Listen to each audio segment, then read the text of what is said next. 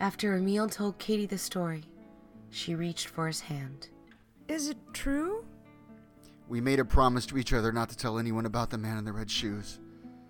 For some reason, I'm telling you now. I've known you all my life, Katie. I know I have not been the best to you, but you're special.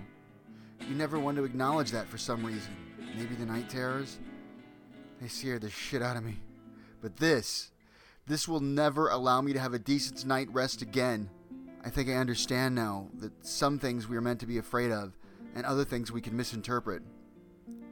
Katie, you need to know how strong you are, and you need to get as far away from this town as you can. His body was covered in a thin film of sweat. I better leave. Promise me you will keep this story to yourself. Katie hugged him, not realizing that this would be their parting goodbye.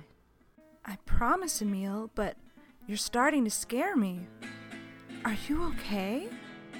He kissed her goodbye on the forehead, and with tears in his eyes, he left without another word. Katie's career really took off after that. Katie figured Nadia had become hysterical and jumped out the window from too many drugs that night. That Asher had had a breakdown and disappeared, or worse. And that Emil, her beloved foster brother, had turned into another person entirely and booted her out of his life. So, to make peace with it, she decided to write a book about the man in the red shoes. She tried calling Emil again. Hello, it's Katie. I have a meeting tomorrow about the new book. The publishers really liked the red shoes story. I know you asked me not to say anything, but I just wanted to tell you that I am sorry. And also that I miss you.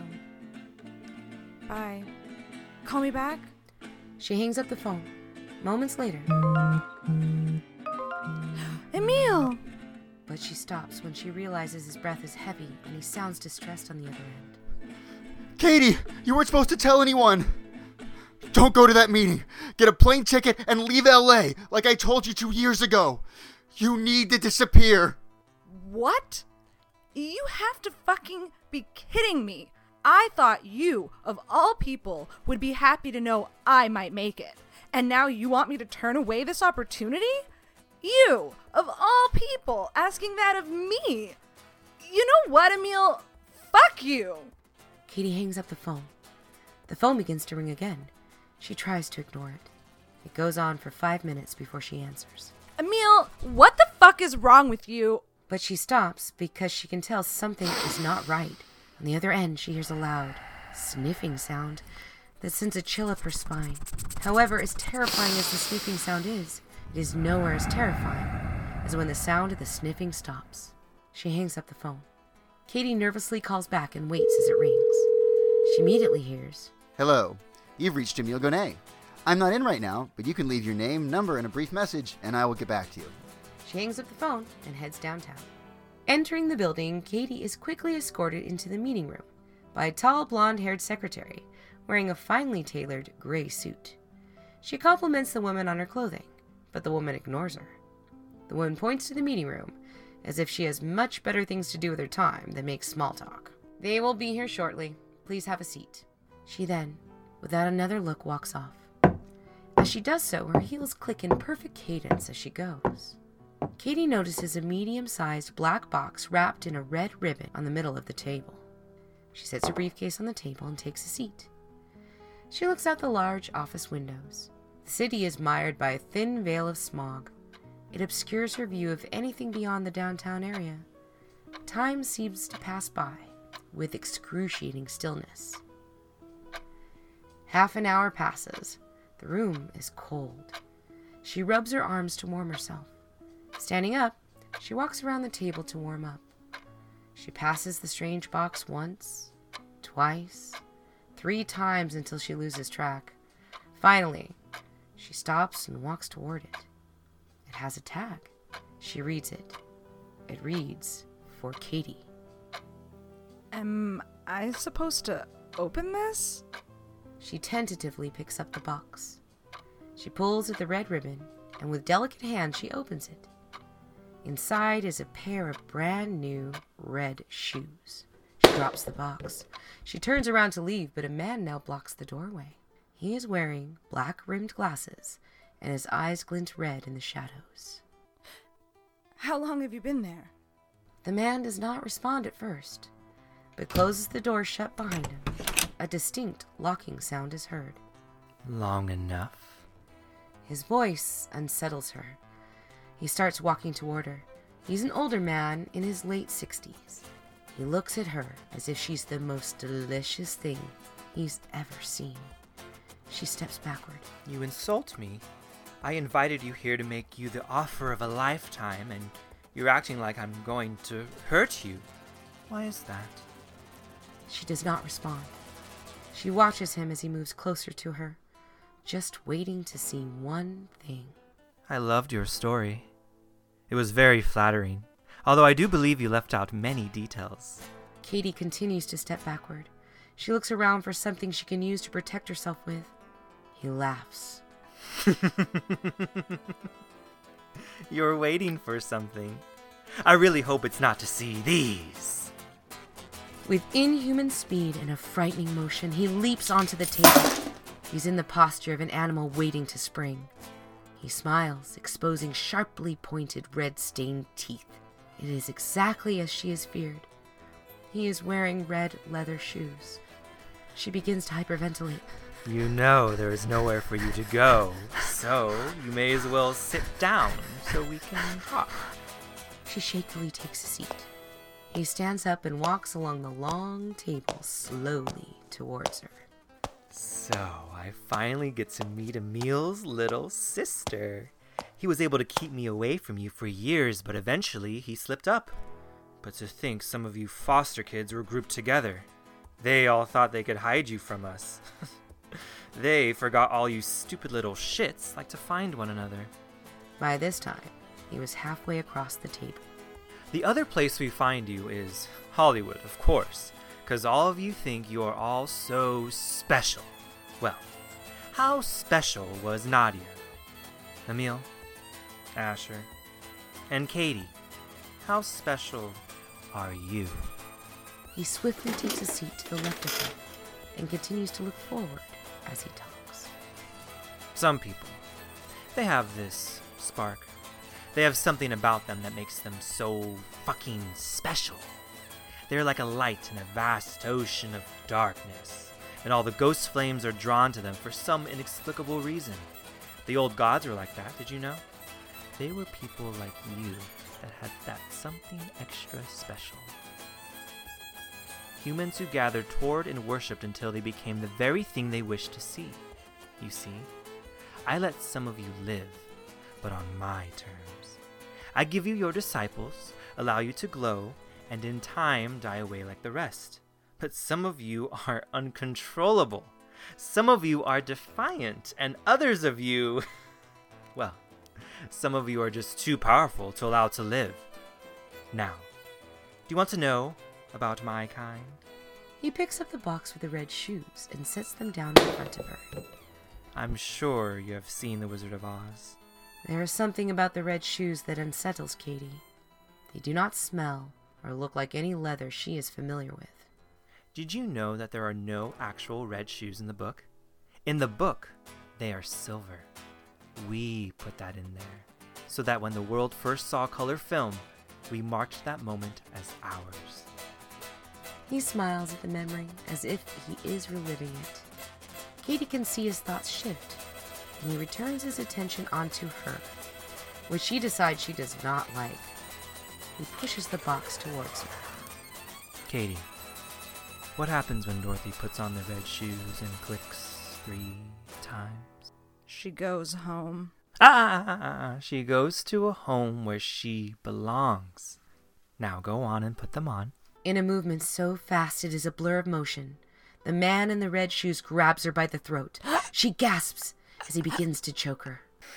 Don't be disrespectful, Katie. I will not ask twice.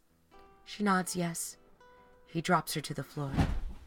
She picks herself up and with shaky hands grabs the shoes. She gags at the smell of them. She puts the shoes on her sweaty feet. The moment they're on her, everything shifts. and she can see that they're not alone in the office. The shifted planes reveal 4 other creatures in the room with them. Now, everyone is here for our meeting. I think we're all in need of introductions. My name is Bagul. The other gentlemen I will introduce you to by their nicknames until we all get a little more familiar. This here is Lilith, Obizo, IMYF, and the Shoemaker. Looking back at her are 4 twisted and distinct-looking demons. All of them observe her with great curiosity. Obizo is particularly curious and reaches out to her with a large bulbous hand attempting to touch her. Obizo has wavy, dirty blonde matted hair, glasses, and is snacking on what looks like benzos as it drinks copious amounts of alcohol. In disgust, Katie takes a few steps back to avoid its reach touching her. Another demon with 8 black eyes and a parasitic sucker-like mouth stands 8 feet tall. It observes her with great scrutiny. Bagul smiles. That is the Shoemaker. Ignore him. He is just sizing you up. Katie forgets her fear and takes a few steps towards the Shoemaker. What does he make the shoes out of? Lilith, a smaller, more rotund creature with short brown hair and spectacles, stands up on its strange and cockroach-like legs. It has the voice of 3 people combined. It sounds like the voice of a child, an elderly woman, and a woman with an obnoxiously nasal voice. It cackles and looks at Katie's red shoes. Bagul, you didn't tell her?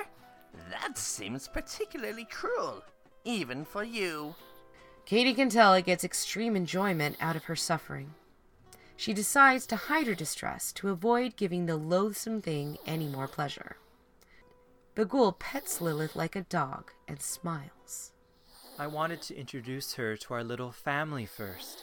I didn't want to scare her off. Katie, our Dark Mother has passed. We realized one of the new incarnates might be able to replace her. But Katie, for some reason you are different. Ooh, can we awaken it and see? I want to play with an incarnate. Bagul pats his little pet on the head. Sit and behave yourself for now. It wags what looks like a tail and obeys its master. Bagul walks towards Katie. I'm going to tell you about how and why the red shoes are made. The ability to travel freely was only given to incarnates. My kind were never allowed to travel because the greater ones saw how we abused our powers in all the realms we inhabited. They never dared to think we would do what we did because it broke all universal laws. It was the ultimate sin. So, we started making the red shoes. You see, Katie? The red shoes are your kind. And your red shoes should be very familiar to you. Eyes widening in psychosis, Katie stares at her shoes. The other demons begin to laugh, a mixture of gurgling, high-pitched, and awkward laughs. Their slow guffaws swam inside Katie's mind. She recedes into herself. Her heart pounds wildly as her chest heaves up and down. She struggles to intake a full breath, and then she falls. She falls so quickly, creating a sinking feeling in her stomach, but the intensity of it is so strong that she cannot scream. Her fear locks inside her throat. Then, as quickly as it all began, she finds herself in absolute darkness. Gasping, she struggles to breathe properly and her body is covered in sweat. One thing stands out in the darkness: her red shoes. The reality of her red shoes hits her again with full force. She cries until she can cry no more. She hates her weakness. She hates how powerless she is. And then the pain is replaced by anger, and she opens her mouth and begins to scream raw into the void. She screams as tears stream down her face and spit flies from her mouth from the force of it. As a woman, Katie had never been taught how to scream. She had been taught that being loud was not ladylike. And right now, she couldn't give a fuck. All of it was coming out. All of her anger for all of the injustices that have ever been done. All of the injustices that will continue to be because too many people like her are too weak to stop the cycle of cruelty. Her screaming goes on until she collapses, and there's no pain left to purge from her small body. And then she hears the footsteps. The sound itself springs an old memory and fear into the foreground. She remembers that sound from her night terrors as a child. It is the sound of the very thing she'd been hiding from all of her life. All she had to do was accept it, and if she did, her life would never be the same. An 8-foot-tall creature became more clear with proximity. Its midnight skin was rich, with lush, navy-colored hues. Its eyes rolled wildly about, as if they were looking everywhere at once. Its many arms moved, as if orchestrating actions that served a purpose she could not guess. As a child, Katie would wake up screaming at this point. This time, she just cried tears of relief. I remember you. The creature's eyes stop rolling wildly and focus on Katie. With one hand, it gently caresses Katie's head as she weeps. And I remember you. Tell me, child, after all these years, what would compel you to call out to Mother Death? Katie wipes her tears and stands up. I'm not afraid anymore. I am the incarnate you seek. I know you by all your names. Mother Death looks at Katie's red shoes and nods in understanding. With intricate motions, weapons are willed into each strong hand of the deity. I've been waiting for an incarnate to call my name for a very, very long time. Out of all the other gods, it was my name you called out to. I know that you think that you're weak, Katie, but you are very powerful to do this thing that you have done. You have to understand that once you accept your power, you will never be the person you once were. I will for a time not be what I am in full. We will become something new. There is an ancient and powerful evil in your world that has broken many of the great universal laws. I am justice. I am the one who will punish all the monsters you seek because I am the greatest monster of all. Katie, you will become part of a new era. The exactor of justice your world so desperately needs right now. Do you accept the gift that I am about to give you? Looking the Mother of Death in the eyes, Katie thought she was looking into the eyes that knew infinite time and realities. The immensity of this being overwhelms and frightens her. But she realizes that in this case, her only true fear is of power itself. That if anyone is to wield it, it needs to be someone like Katie because all others before her have failed in their selfishness and greed. I accept. Katie is back in the room surrounded by demons who seem to have stopped laughing. The irritatingly whiny one, Lilith, scuttles over to her, and with a short, stubby hand tries to lift her head. Is it dead? Katie smiles a blood-red smile of finely sharpened teeth. Her eyes roll wildly about her head, and in a blur of motion, she grabs Lilith by the throat and decapitates her. The other demons take a step back. Obizo is too slow from all its gluttonous binging and tries to take off its red shoes. That is not our Dark Mother. That is something else. Katie thrusts her arms outward, and two long ancient swords begin to take form in both her hands. Once they do, she steps back towards Obizo and springs them together to meet at his neck. Cowardly, it blubbers until its head falls to the ground. With an equally fast motion, she cuts the Achilles heels of the shoemaker. It screeches and falls to the floor. IMYF is the only one who is quick enough to shift out and escape. Bagul is continuing to watch her in shock. How? Katie shifted and turned slightly more into the Mother of Death. Only those who know the truest of suffering are able to call my name Bagul. Bagul's eyes focus in terror at the realization of whom and what is talking to him now. No, you're not allowed to come here. Not unless they all agree. The Incarnate is tying the newly acquired heads of Lilith and Obizo to a collection on its belt. It replies to Bagul. When the world falls into total corruption, I am always granted entry. I have come to exterminate all of you, filth. But first, I want a pair of shoes, and the shoemaker here is going to help me make them. She steps toward Bagul, who for centuries had been a stranger to fear. She smiles wildly. Revenge is a cowardly way for you greater gods to restore balance. Revenge makes you no better than us. She ushers the shoemaker over to her feet. It crawls toward her in terror. It is not the gods that are exacting revenge upon you and yours, Bagul. It is I. Their hands are clean. I, for one, have no care for clean hands, and red is not my color. Now, what I want is a pair of very special and very powerful shoes, and you, Bagul, are going to oblige me.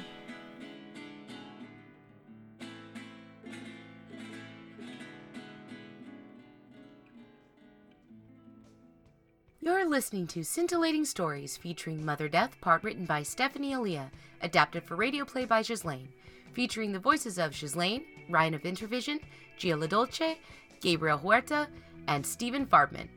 Edited by producer Ryan, produced by Intervision Entertainment and What Happens After 2 a.m., with music provided by Nightbloom Music and Worldwide Spies. Check out Nightbloom Music on YouTube, Facebook, Instagram, and on www.nightbloommusic.com. Artwork for the Scintillating Stories logo created by Lindsay Payton. Take a look at her other projects. She's amazing. Catch more shenanigans from Intervision Entertainment on Spotify, iTunes, Podbean, and YouTube, and of course on our website, intervisionentertainment.com, where you can also buy tickets to catch Scintillating Stories live in San Diego. Oh, and please find us on all the social media apps you use. We're there, and we're looking for you. Finally, help keep the vision alive and consider donating as low as $1 a month to Intervision Entertainment on patreon.com.